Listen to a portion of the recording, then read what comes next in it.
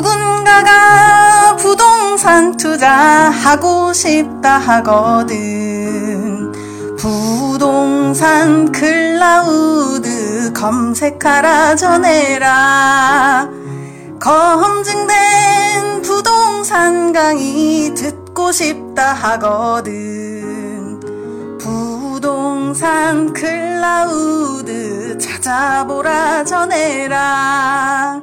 부동산 투자를 향한 뜨거운 열정을 공유하고 실천하는 투자자로 멋지게 나아가실 분들과 함께 하겠습니다. 네이버에 부동산 클라우드를 검색해보세요.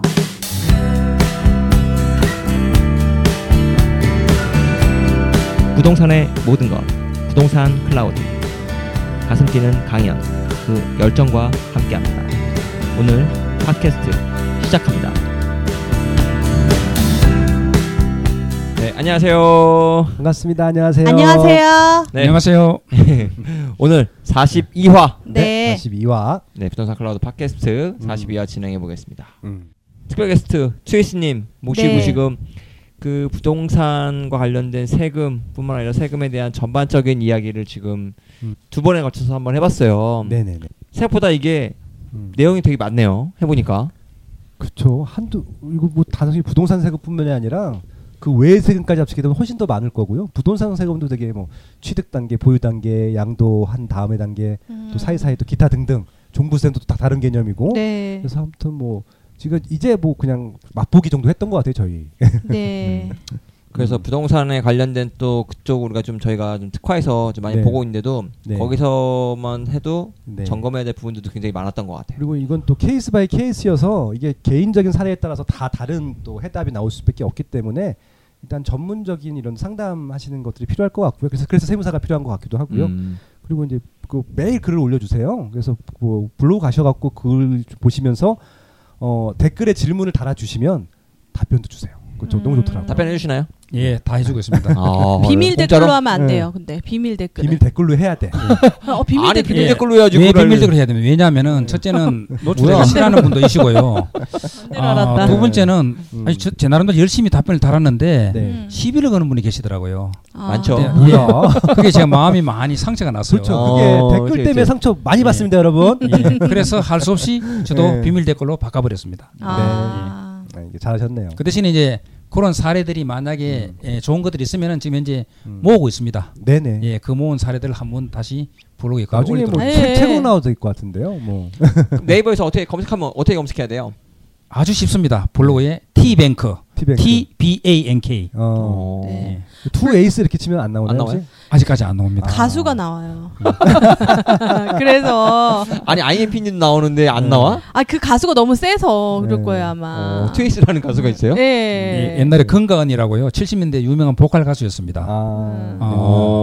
거기에 그 가수분 한 분이 원래 그 부인이 옛날에 김자옥 씨 돌아가신 분이 부인이에요. 예. 그리고 요즘 노인네들이 제일 좋아하는 노래 있습니다. 내 나이가 어땠어요? 히트곡을 씁니다. 예. 투에이스님 거기 샘플한테 밀렸네. 빠숑님은 그걸 이겨냈어. 빠숑은 엄청나요, 엄청나. 파리에 아니 빠숑. 빠만 치면은 빠숑이 세상 잡사기가 나온다니까. 진짜 파리 빠만 치면 나와. 엄청나요. 네. 아무튼 요즘 뭐 너무 감사한 일인 것 같고요. 투에이스님이 이제 세무 전문가이시잖아요. 그래서 블로그에 굉장히 좋은 사례가 많기 때문에 그거 검색해 보셔도 좋을 것 같고요. 이렇게 활용하시면 좋을 것 같아요. 죄송합니다. 활용한다는 말 써서. 아닙니다. 일단은 투에이스님의 그 부동산 절세 기술을 책 한번 읽어 보시면요. 기본적으로 우리가 알고 싶은 것들은 다 나와 있어요. 그렇죠. 그래서 그렇게 기본적인 욕구들은 해석하시면 될 것 같고요. 이 책을 보시고 개별적인 사례 적용이 하기가 좀 애매하다, 잘 모르겠다 하시는 분들은 블로그를 보시고요. 그러고도 모르시겠다 하면 댓글로 질문하시면은 100% 다 해주세요. 정말 좋으신 분입니다. 비밀 댓글로. 네, 비밀 댓글로. 그 이메일이나 이런 걸로도 많이 뭐 질의하시는 분들 많으실 거 아니에요? 예, 있습니다. 이메일 주소도 뭐 알다시피 tbank@naver.com이니까 또 이용하시는 분들 꽤 있죠. 네. 티뱅크 되게 답변해드리고 쉽네요. 티뱅크. 근데 너무 복잡한거나 이런 거는 세무 대리인한테 가야 되는 사항도 있죠. 예, 그렇죠. 첫째 계산하는 문제는 원래 이 업계 룰이 네, 맞아요. 예, 질문 안 하는 걸로 하고 있습니다. 네, 그리고 네. 좀 더 전문가에 필요한 부분이 있으면은 저는 그렇게 답변합니다. 네, 이건 제가 답변할 사안이 아니고 네. 세무 전문가한테 네. 가시라고 이야기합니다. 뭐 솔직히 말씀드려야죠. 그렇죠. 네. 네. 아시는 한도 내에서 네. 이렇게 잘 이렇게 최대한 쉽게 알려주신다는 거죠. 예, 투에이스님은 세무사가 아닙니다. 그러니까 세무 대리를 해줄 수 있는 분이 아니기 때문에 상담만 하시고요. 어쩔 때는 그런 질문들이 복잡한 그런 질문들도 복잡하고 애매한 것들이 있으니까 질문을 하는 거잖아요. 예. 참 머리가 아프시겠어요. 그런데 이런 게 있습니다. 저는 세법에 관심이 가지고 또 질문이 필요하신 분은 유료 상담을 권합니다. 맞아요. 왜냐하면 시간당 10만 원이에요. 내가 세금 나올 것이 지금 몇 천만 원 되는데 10만 원 아끼지 말라는 겁니다. 네. 그럼 1시간 동안에 내가 필요한 내 집 보유 현황 자료 갖고 가서 세무사님 제 말로는 괴롭히십시오.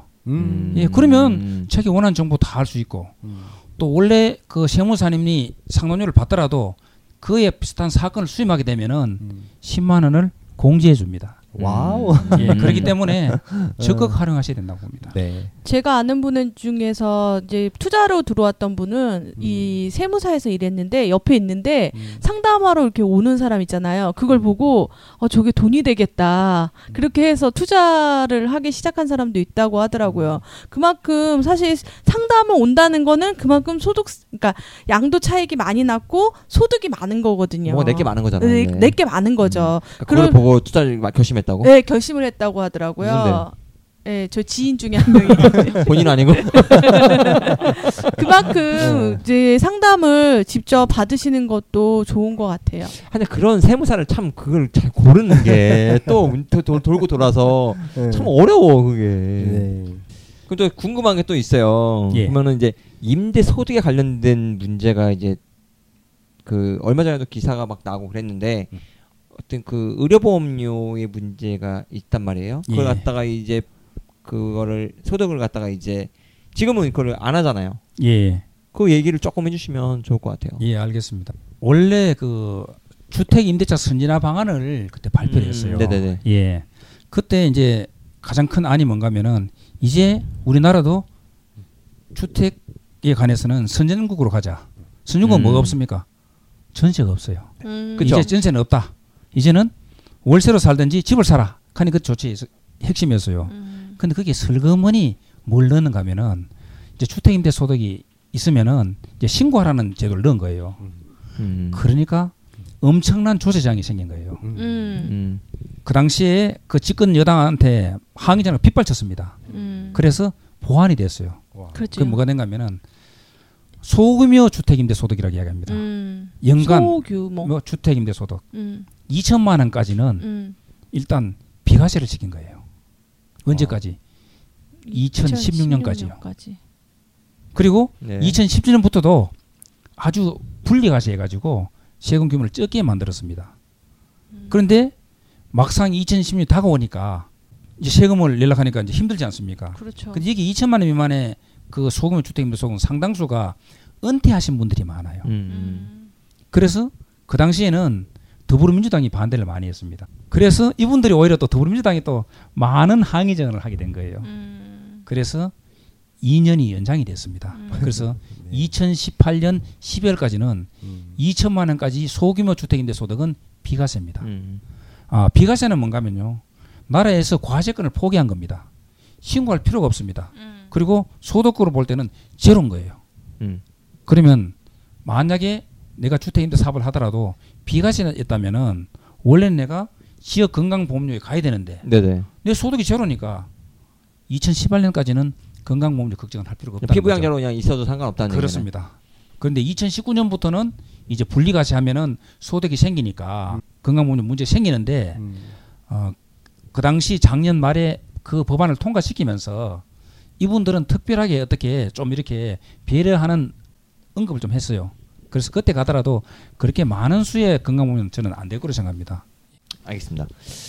이건 뭐 좀 더 지켜봐야 될 것 같고요. 보면은 또 이제 임대소득을 그 내는 부분에 있어서 뭐 어떤 뭐 기장을 하냐, 뭐 기장을 하지 않느냐, 뭐 이런 얘기도 있어요.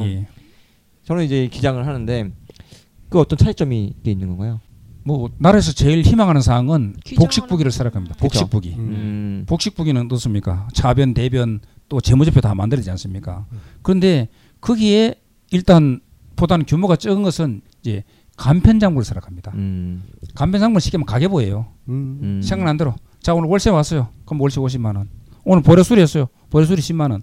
이렇게 생각나는 쭉쭉 적어가는 게 간편장부입니다. 그런데 또 그보다 더 규모가 적은 사람도 있어요. 자, 예를 들면 우리 길가에 호떡을 파는 사람이 있다 봅시다. 그분은 호떡 팔기도 정신이 없는 사람입니다. 예, 노점상들. 그분한테 세무공무원에 가서 장부 수시역하면은 세무공무원은 바로 멱살이 잡힐 겁니다. 그래서 규모가 아주 적은 사람들은 장부가 없어도 나라에서는 퉁쳐가지고 일정 비율을 계산해 주는 겁니다. 예를 들면 주택임대 사업자다 그렇다면 약 한 42% 정도가 비용을 인정해 주게 장부 없어도 나머지를 그럼 소득을 내라 이런 것들이 나오는 겁니다. 그 장부 안 쓰는데 두 가지가 있어요. 첫째는 간편장부, 뭡니까? 단순 경비였어요. 정말 단순합니다. 예를 들면은 임대소득이 1,000만 났다. 그러면 45.3%만큼 비용 인정하고 아무 장부도 없이 나머지만 소득 인정하는 거예요. 근데 그보다 규모가 좀 더 큰 사람들은 당신은 좀 규모가 크니까 우리가 사업을 하면은 크게 세 가지의 경비가 들어갑니다. 자, 첫째는 뭡니까? 사무실 임차해야 될 거 아닙니까? 그럼 임차료. 두 번째는 재료 사야 될 거 아닙니까? 매입비. 세 번째는 사람을 써야 될 거 아닙니까? 인건비. 이 세 가지는 주요 경비를 보고 이거는 적격 증빙서를 같이 하라는 겁니다. 그리고 나머지 짠짠한 비용은 퉁쳐줄게 하는 것이 기준경비율입니다. 예, 이렇게 네 가지가 있습니다. 자, 단순경비율, 기준경비율, 간편장부, 복식부기 이 네 가지가 있는 거예요. 그럼 이건 어떻게 계산하느냐? 사업연도 전년도의 실적을 갖고 하는 겁니다. 그렇죠. 예, 그러면은 올해 같으면 5월달에 이제 끝나지 않습니까? 그러면은 작년도 거 2016년 1월 1일부터 12월 말까지를 2016년 기속이라고 해요, 용어상으로. 예, 그 기속의 소득을 하는데 평가할 때는 그 직전 연도에, 그러니까 2015년도의 매출을 갖고 이제 아까 말하듯이 이제 단순, 기준, 간편장부, 복식 이래 나가는 거예요. 난 단순 경비 대상률이에요. 그런데 내가 이렇게 쭉 비용을 떨어보니까 단순보다 훨씬 더 많은 비용이 있는 거예요. 그럼 난 선택할 수 있습니다. 나 바로 복식부기 할래 하고 장부를 적을 수 있는 거예요. 그럼 나라에서는 아, 너 참 착하다. 원래는 단순히 되는데 복식했네. 그러면 기장세액 공제해가지고 20% 공제가 주는 거예요. 이렇게 반면에 복식부기 하는 사람들이 뭐 단순했다 이건 안 되는 거죠. 그런데 어쩔 수 없이 하게 되면은 원래 비용이 예를 들면 45%인데 안 돼. 너는 배액을 해가지고 2.6배, 3.2배 더 내. 이런 또 페널티로 비용을 주는 제도가 있습니다. 그래서 이거는 내가 비용에 따라, 내가 대출 규모에 따라서 이제 적절하게 내가 선택해야 되는 겁니다. 네, 그렇구나. 그러니까 이제 그 보면은 주택 우리가 매입할 때 대출이 있어가지고 그 은행 이자를 내는 부분이 있어요. 근데 그거를 갖다가 그걸 인정받냐 못 받냐? 예, 받습니다. 다 받잖아요. 예, 받습니다. 그런데 기장을 이제 그러려면 장부를 써야 된다는 거죠. 그죠? 예. 그 부분 좀 얘기해 주시면은. 근데 그걸 의외로 잘 모르시는 분들도 많아요. 아, 예. 특히 이제 우리 수울님도 경매를 좀 하시고 있지 않습니까? 네네. 경매하시는 분들은요, 처음에 은행 대출을 많이 받습니다. 뭐 심지어 뭐 상가 같은 경우는 뭐 90%까지 대출 받잖아요. 90%까지 막 옛날에 주택도 받았어요. 네. 그리고 처음에 낙찰받으면 어떻습니까? 화장을 해야죠. 소위 말 리모델링을 했단 말입니다. 그러면 또 인테리어 공사비 듭니다. 이러면은 당해 연도에는 적자 날 수도 있습니다. 그럴 수 있죠. 예, 그런 분들은 굳이 단순 경비를 할 필요가 없다는 거죠. 정상적으로 장부를 만들어 가지고 물론 그게 간편장부가 될지 복지부가 될지 모르지만은 그렇게 해서 오히려 전부 기장을 해서 그렇게 정리하시면 되는 겁니다. 그럼 또 이런 질문이 있겠죠. 기장 너무 어려운 거 아니냐? 복식부기는 어렵습니다. 하지만 간편장부는 아주 쉬워요. 아까 가계부 정도 찍지 않습니까? 그 엑셀에다가 쭉쭉 적으면 되는 예, 그리고 또 요새 이런 프로그램들이 많이 있습니다. 뭐 예를 들면 이지삽 이런 그런 프로그램은 한 달에 15,000원 주면은 내가 그냥 과목만 딱딱 입력시키면은 계정 과목들하고 장부들이 다 만들어져요.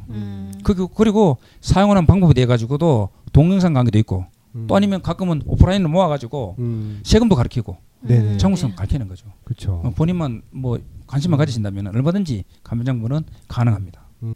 그러니까 은행 이자를 낸 거를 비용 처리 받으려면은 반드시 기장을 기장해. 예, 그렇습니다. 반드시. 예전에 몰랐는데 어느 날 보니까 이제 그거를 안 하면 굉장히 제가 손해를 보게 된다고 하더라고요. 그래서 그때부터는 저도 이제 기장을 했는데 그 전에는 그거를 이제 전혀 몰랐어요. 저는. 그런 부분도 잘 챙겨서 하시면 좋을 것 같아요. 네. 이게 규모가 커지고 복잡하게지면은 세무사를 100% 써야겠더라고요. 네, 그 장부 정리하는 것도 일이어서 그렇죠. 그래서 이제 국세공무원 교육원이라고 저게 공무원들을 가르치는 교육원에서 우리 납세를 해서 납세 세법 교실이라는 걸 만들어가고 운영하고 있습니다. 거기에서 제가 참석했는데 그때 국세공무원교육원의 교수님 이 말을 하셨습니다. 네. 복식북이면은 네. 어지간하면은 네. 세무대리인을 선택하십시오. 네. 여러분이 열심히 아무리 공부하더라도 한계가 있다는 거죠. 네. 왜 세금 어린 줄 아십니까? 세금은 수많은 예외가 있습니다. 그 예외 예외가 또 있어요. 예외. 자, 뭐야? 하나 예를 들어보겠습니다. 예, 벌써 머리 아프죠. 자, 지금 주택임대 사업자 같으면은 공동 주택을 60일 이내 하면은 취득세가 신규 취득인은 면제입니다. 그런데 그 면제가 되는데 면제가 다 되는 것이 아니고 단서가 달려 있어요. 네네. 본인이 15%를 부담해야 돼요. 네. 85%. 자, 그럼 이해가 됐죠 벌써. 네. 그게. 그런데 그 금액이 200만 원 미만이면은 낼 필요가 없어요. 그렇죠. 자, 아까 말했잖아요. 예외 하나에 그 예외. 또 예외가 또 생기지 않습니까? 네. 이거는 세무 담당자도 관심을 가지지 않으면 못하는 거예요. 그래서 어지간하면은 세무대리인을 1위 하는 것이 말씀하신 대로 훨씬 낫다고 봅니다. 네. 알겠습니다. 전 쓰고 있습니다. 근데 그냥 그럼 막 많이 물어봐. 그러면은 묻지 말고 최소한 그러니까 맡기는 거야. 맡겨서 최대한 궁금한 것들을 많이 물어보면 돼. 네. 자꾸 묻다 보면은 다 알게 되고 혼자 하기에는 조금 버거운 부분이 있어요. 저도 이제 쓰기 시작한 지가 몇 년 됐는데 제 친구가 이제 세무사가 있어.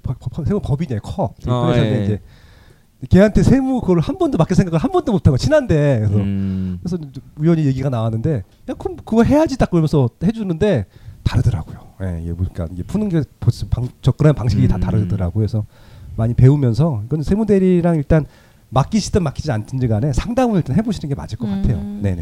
그 보면은 지금 전세를 끼고 또 이제 투자하신 분들 굉장히 많단 말이에요. 그러면 전세에 대한 이 간주 임대료.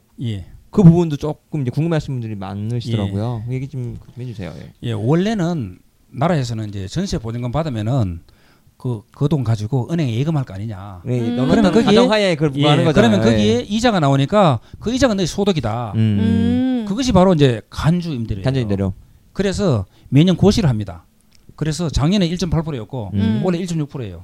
그러면 만약에 상가를 내가 보증금을 1,000만 원 했다 하면은 나는 1.6%니까 16만 원 소득이 되는 거죠. 그 소득에 대해서 나는 세금을 내야 되는 겁니다. 그런데 상가는 알다시피 나라에서 굉장히 엄격하게 합니다. 그런데 주택은 좀 느슨해요. 네. 왜냐하면 전 국민의 거주에 관계되는 사항이 돼 있고 또 이해관계가 많다 보니까 조세 제한도 있고 이래가지고 상가는 좀 차원이 틀립니다. 그래서 상가는 다 과세하지만은 주택은 많이 빼줘요. 첫째는 내가 갖고 있는 임대보증금을 합계해가지고 3억을 빼줘요. 그러면 다 받느냐? 저 엿장사가 아닌데 거기서 60%만 빠져요. 그러면 예를 들면 뭐 10억이다 하면은 10억에서 3억 뺀 7억에서 다시 또 60% 곱해가 4억 2천에서 1.6%를 계산하는 겁니다. 예. 상가보다 많이 빼주네요. 예, 많이 빼줍니다. 여기에 또 예가 있는 거예요. 뭐가 있느냐? 소형 주택이라고 합니다. 그 용어를. 그래서 작년까지는 엔더 조건입니다. 두 개 다 돼야 됩니다. 기준 시가 3억. 그리고 85제곱미터 이하는 주택수 안 나가는 거죠. 그렇죠. 20평대 다 해당된 거네. 예, 그러면 그때는 33평이죠. 쉽게 말하면. 그렇죠. 예. 100개가 되더라도 안 되는 겁니다. 저 집 많은 거 알고 계시죠? 저 간주 임대료 하나도 안 냅니다. 왜 그렇겠습니까? 저는 모든 것이 다 60제곱미터 엔더 기준 3억인 거예요. 정부에서 지금 요거 갖다가 지금 그 세금을 이제 부과하냐 안 하냐 이제 그런 얘기도 이제 나오지 않았나요? 아직 안 나왔습니다. 그런데 작년까지는 85제곱미터였는데 원래 그게 개정됐어요. 85제곱미터가 이제 60제곱미터 바뀌게 된 거예요. 이제는 이제 엔더 조건 그러니까 60제곱미터 엔더 기준주가 3억이 된 겁니다. 그래서 뭐 빠수님한테 이런 말씀하지만 안 그래도 인기 좋은 60제곱미터가 인기가 더 좋아지게 된 거죠. 예. 그럼 이 주택 갖고 있으면은 과세하게 돼 있는데 이거 언제까지냐? 2018년 12월 말까지 현재 유예돼 있는 겁니다. 유예돼 있고. 자, 그러면 주택임대 소득은 두 가지입니다. 내가 갖고 있는 월세 임대 소득하고 그다음 두 번째는 간주 임대료가 돼 있는데 자, 주택이 하나면은 세금 하나도 안 내요. 그렇죠. 왜냐하면 주택이 하나 같으면 내가 세 놨어요. 난 어디 삽니까? 나도 나무 집에 살잖아요. 그러니까 주택은 월세는 전세든 주택 하나면은 안 내요. 근데 모든 게 예외가 있습니다. 9억이 넘는 고가 주택은 내야 됩니다. 그런데 그게 아니면은 이 주택자는 월세는 안 내는 거죠. 근데 이걸 당국에서 또 규제를 가했어요. 주택수 계산할 때는 부부가 계산하라는 겁니다. 카운팅 같이 하라는 겁니다. 남편 하나 부인 하나 딸 있으면은 그거는 2주택이 돼가지고 비교해서 안 되는 겁니다.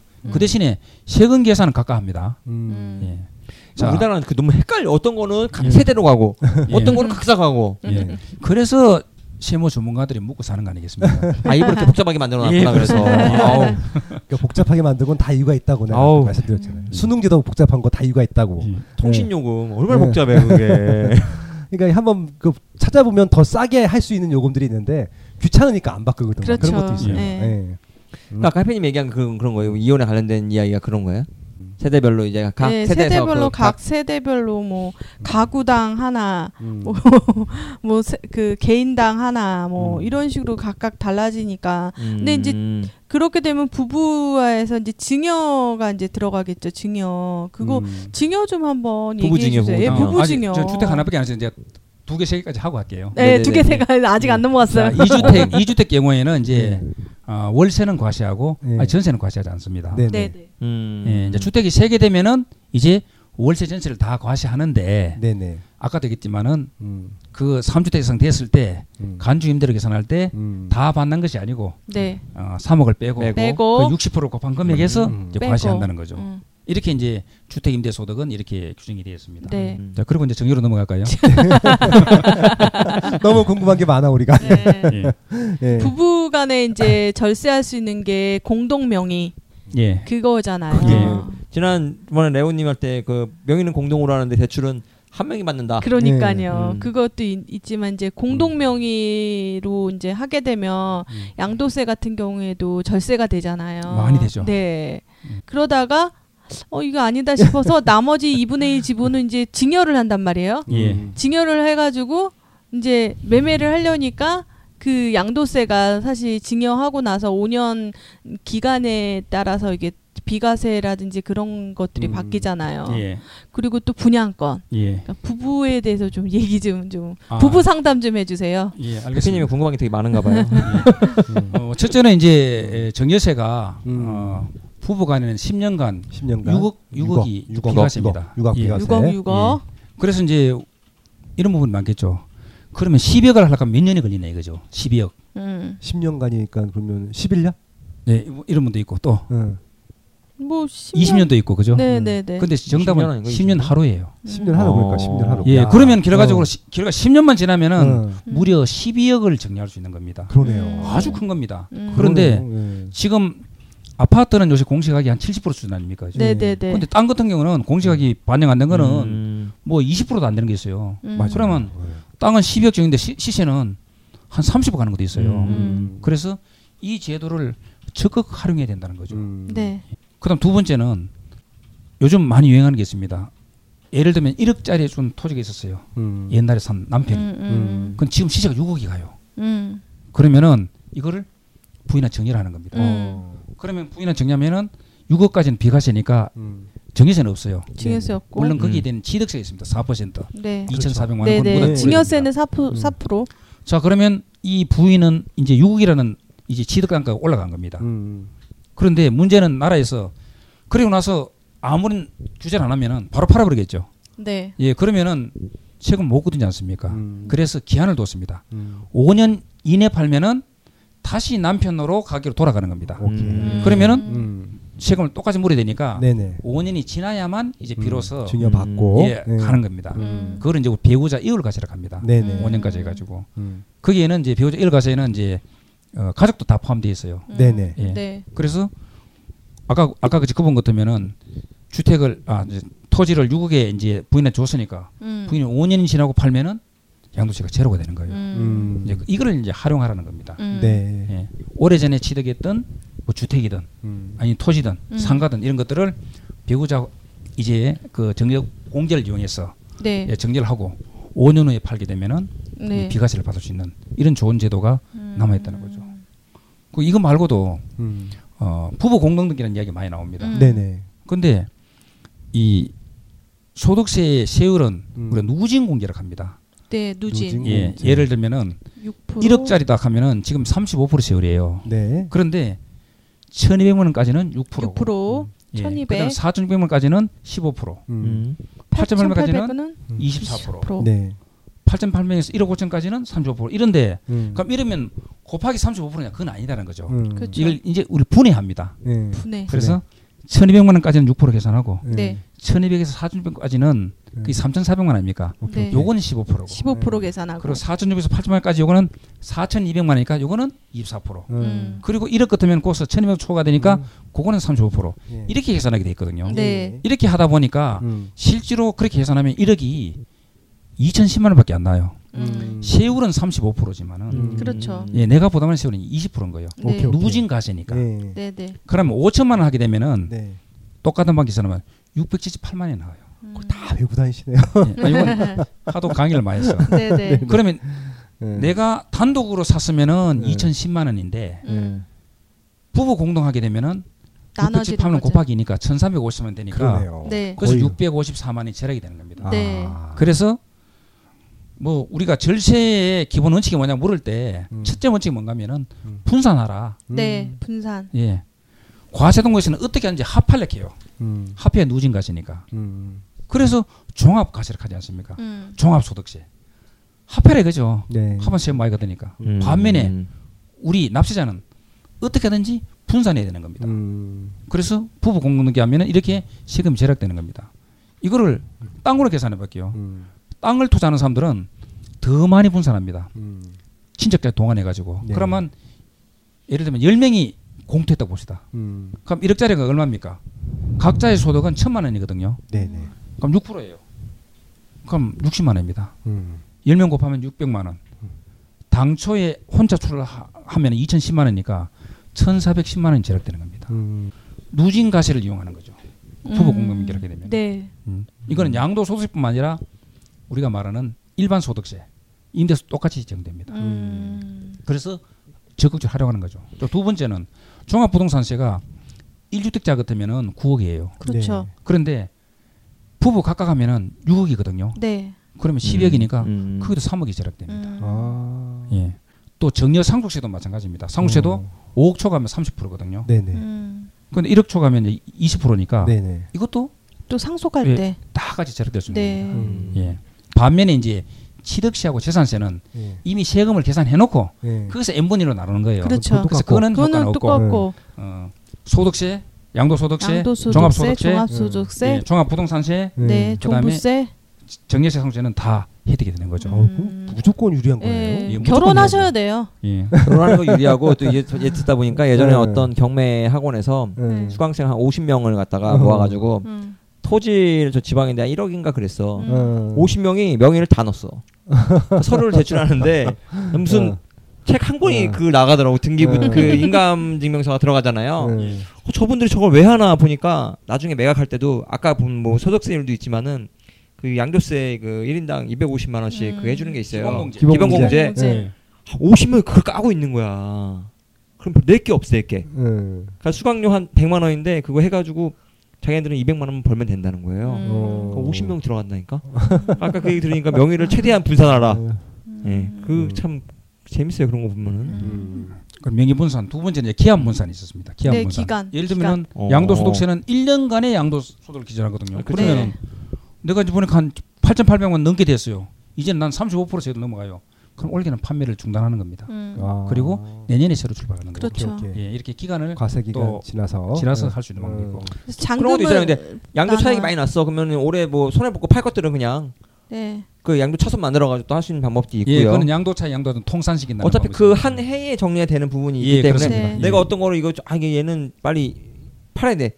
얘 손해 보라도 팔고 어떤 이익이 많이 날 것들은 해서 그거 갖다가 정리해가지고 어차피 세금 낼 거에서 깎을 수 있는 부분이 서로 상쇄시키는 그한 해에 그걸 해당해야 되니까. 이런 게 많아요.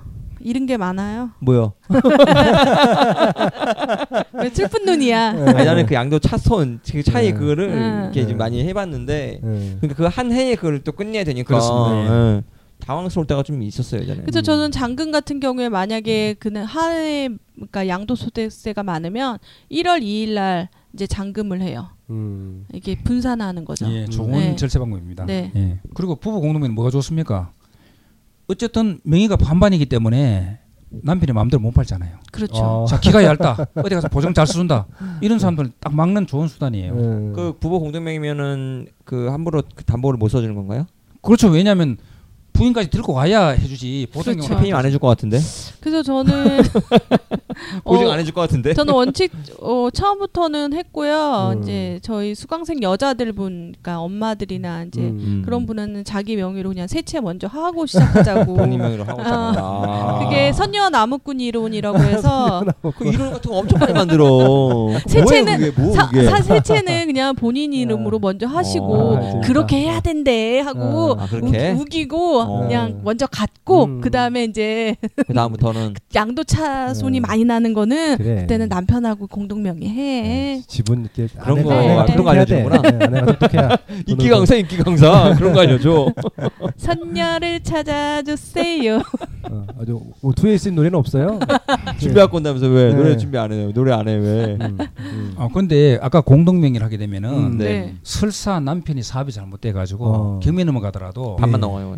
예, 그렇죠. 우선 매수권이 있잖아요. 예, 경매는 공유자 우선 매수권. 그걸 갖고 다시 찾아올 수 있는 거예요. 정말 저는 은행한테 실전 사례를 봤어요. 이 부인이 굉장히 알뜰한 거예요. 남편이 돈을 보니까 남편은 막 돈을 흔적만 쓰는데 그걸 다 챙긴 거예요. 해가지고 남편 사업이 이제 실패가 돼가지고 물건이 경매 나온 거예요. 그때 자기 모았던 돈 그리고 친정에 가서 친정하면 또 모아가지고 자기가 그 집을 되찾아왔어요. 정말 아주 좋은 케이스죠.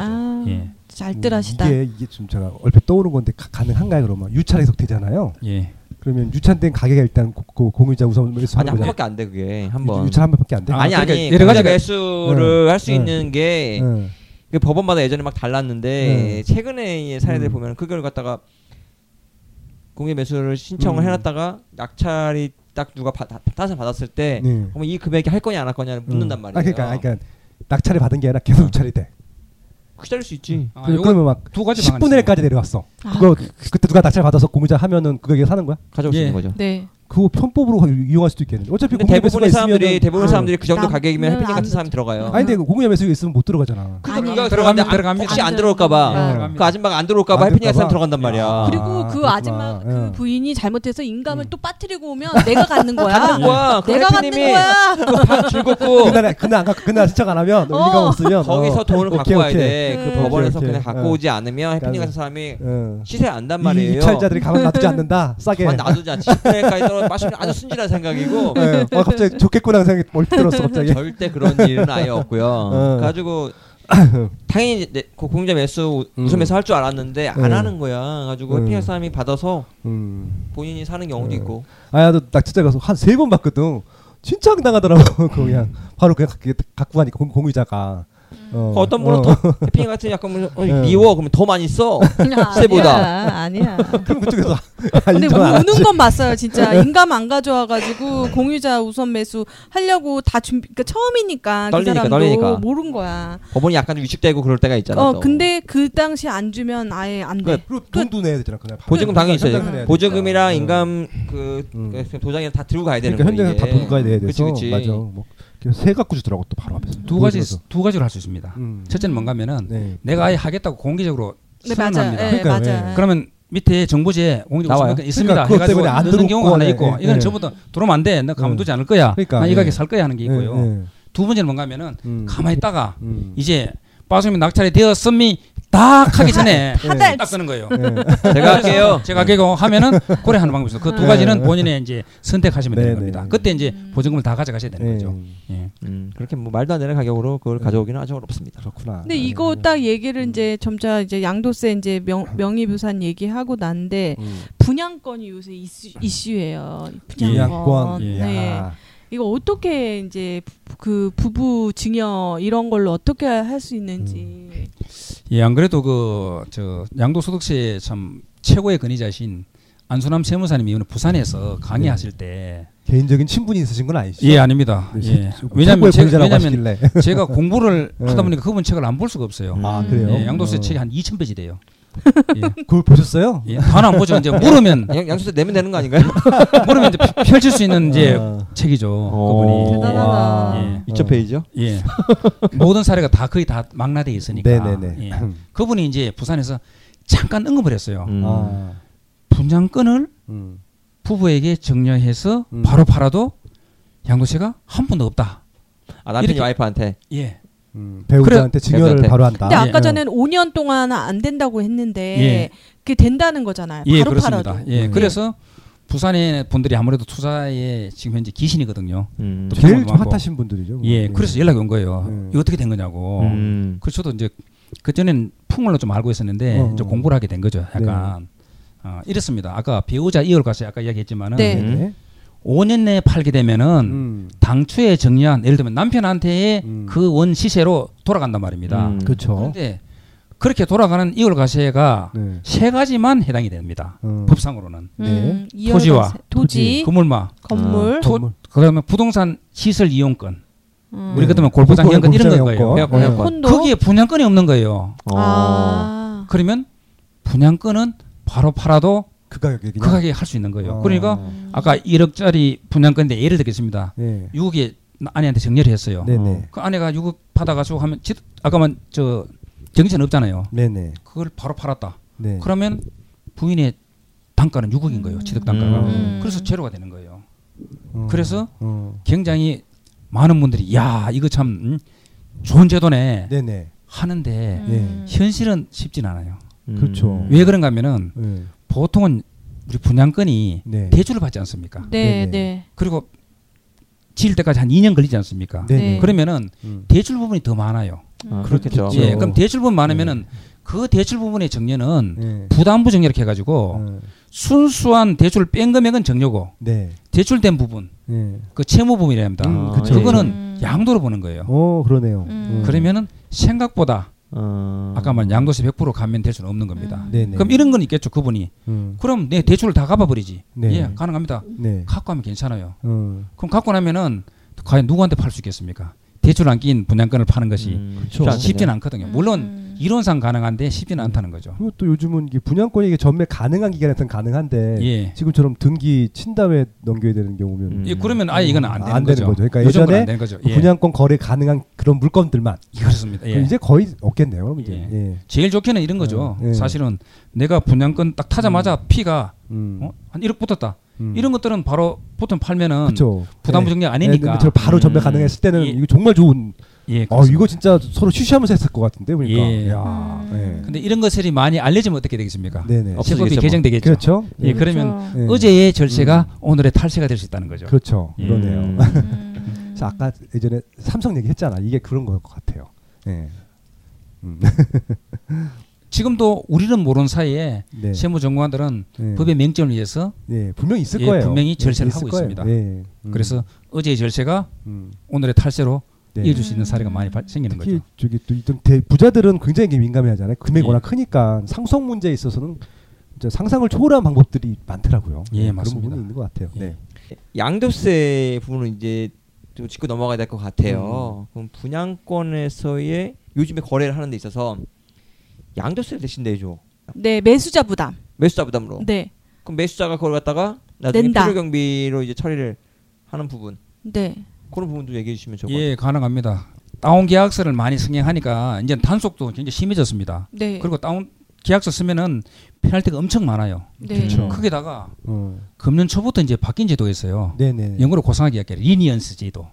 자진신고 제도라고 해가지고 원래 공정거래위원회에서 담합 조사를 할 때 조사니까 다 입을 막고 있는 거예요. 그래서 제일 먼저 이수신고 하는 사람은 빼주잖아요. 아예 빼주고 그 과태료를 다 과징금을 면제시키고 두 번째는 50%, 세 번째 30% 이렇게 제도가 있었는데 이거를 업다운 계약서에 시행을 하게 된 거예요.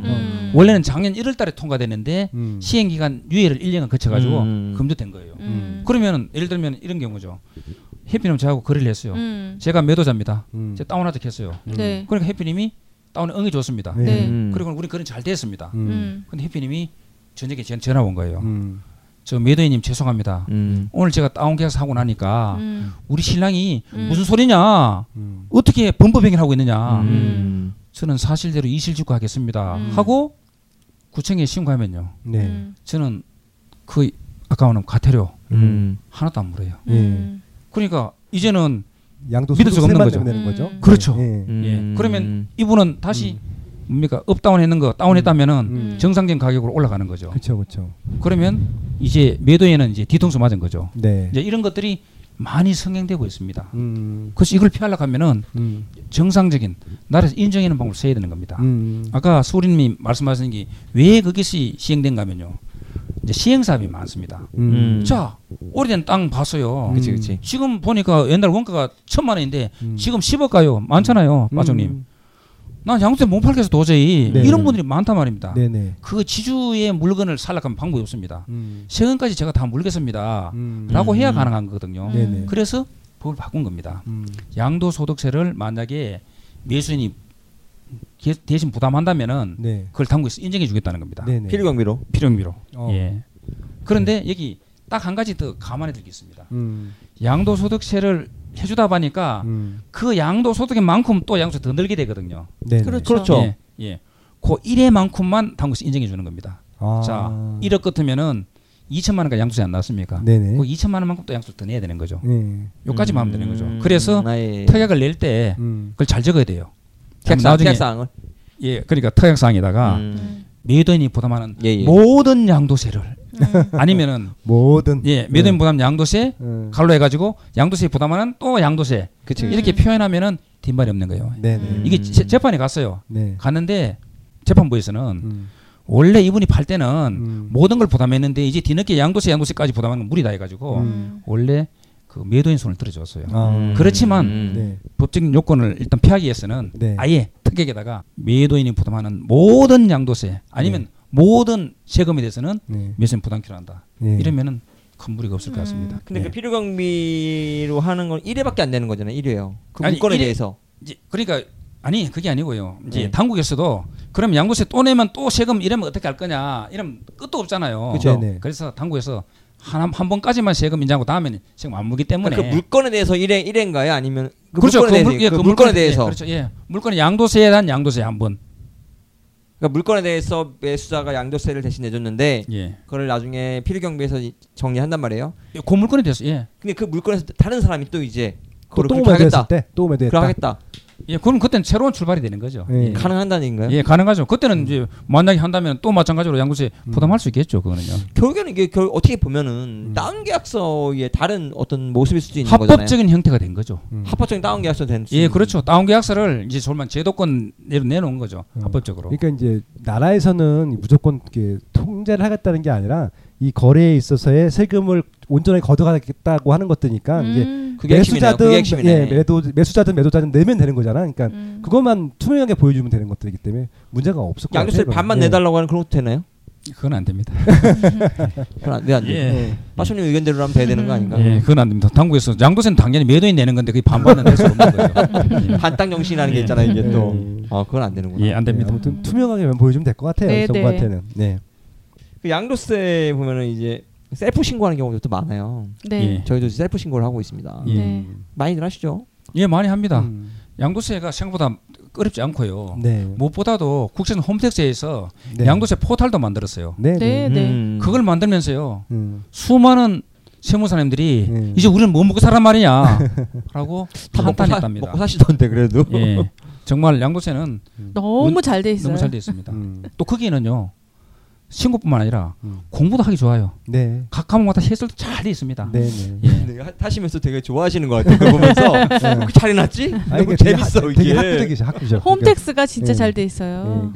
공부 잘하시는 스타일. 저는 별로 안 좋아해요. 와이프가 내고 있는데 보면은 제 블로그에서도 캡처해가지고 한 5장 6장이면 바로 입금되게 되고 제가 그거는 홈택스 버전이고 아즈마 버전으로 그러니까 아몰라 버전으로 하면 그냥 세무사 가서 그냥 잘 모르겠다 하면은 쓰는 거 있잖아 종이로 그냥 잘 써줘요. 이게 하는 거 물어보면 다 상담하시는 분이 다 로테이션 돌아서 그 부분 있잖아요. 원래 세무사 가보면 잘 알려주시는 분이 있던데. 아닙니다.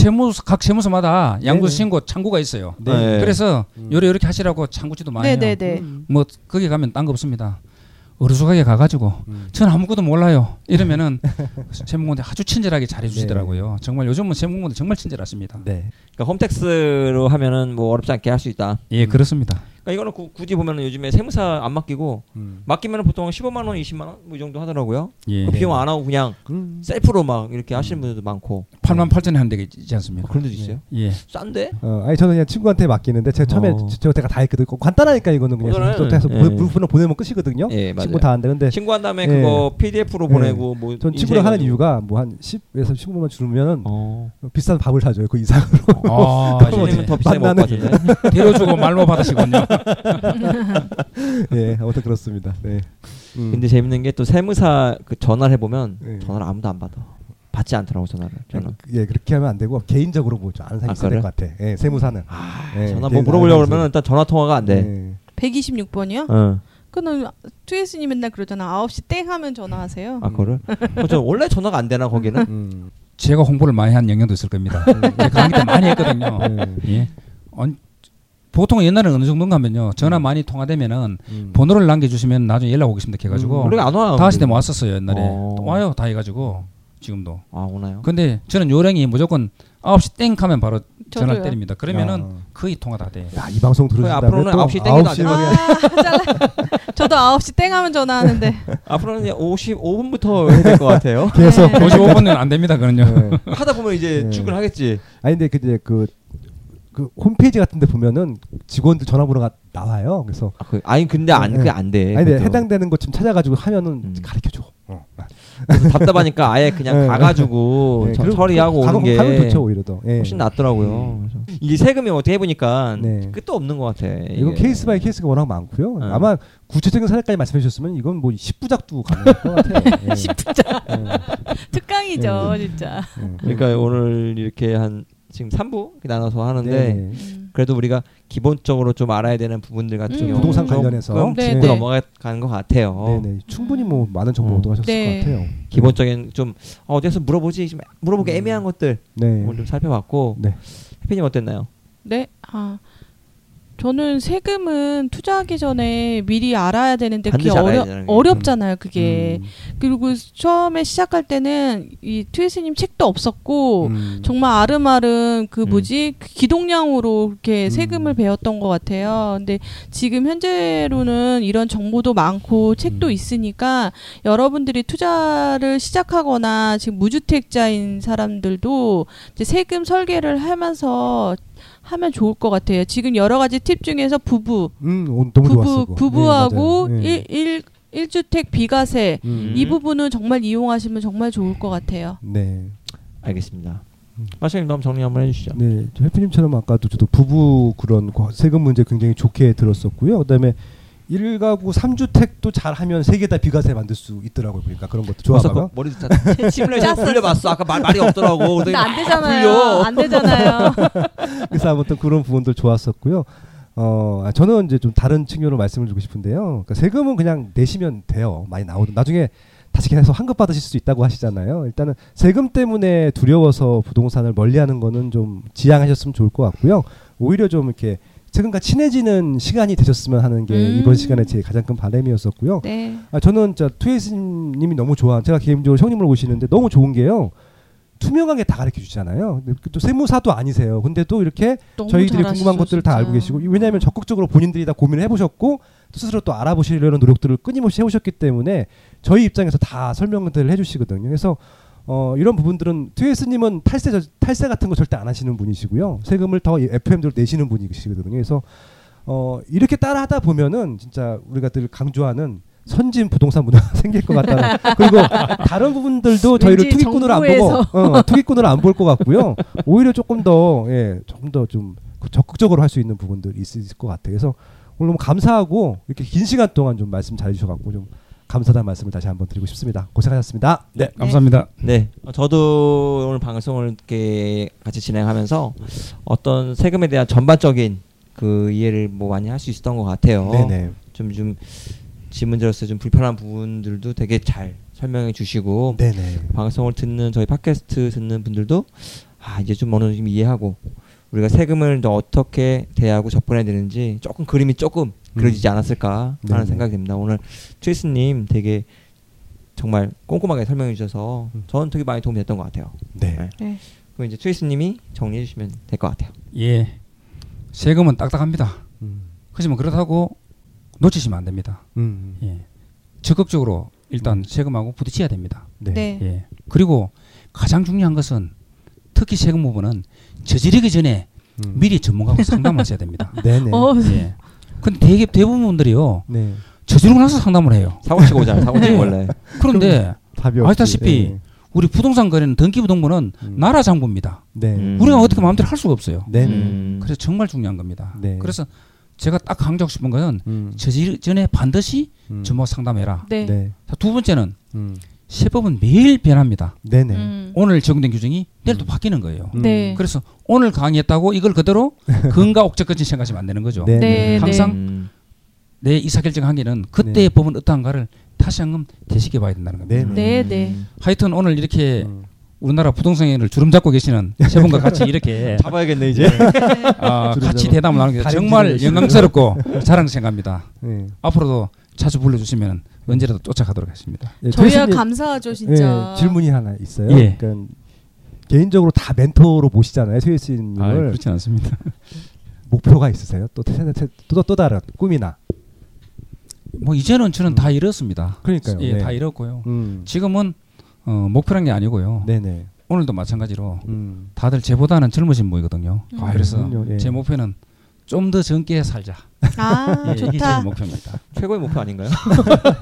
목표 없으시다면서 최근에 상공회의소 다 강사로 데뷔하신다고 들었는데 그것도 직접 컨택하시고 상공회의소에 가서 이렇게 관련된 분들한테 이제 강의도 하시고 전문가들한테 세무 강의를 하시는 거예요. 깜짝 놀랐습니다. 정말 세무사도 아니시고 어떤 본인 활동 영역을 계속 넓혀가시는 계속 넓혀가세요. 해피님이 앞으로 또 따라하지 않을까. 따라하고 싶습니다. 진짜 투에이스님. 에버노트 선수신 거 아시죠? 네네. 에버노트는 제가 서울님한테 배웠어요. 배웠는데 저한테도 맨날 잘 에버노트로 더 가르쳐요. 앞으로도 되게 활발한 활동 부탁드리고요. 방송이 좀 긴 시간 동안 너무 되게 재밌게 잘 됐던 것 같아요. 네. 오늘 방송 여기서 이제 마치도록 하겠습니다. 저는 서울휘였고요. 패션이었습니다. 아임해피였습니다. 투에이스였습니다. 고맙습니다. 고맙습니다. 감사합니다. 감사합니다.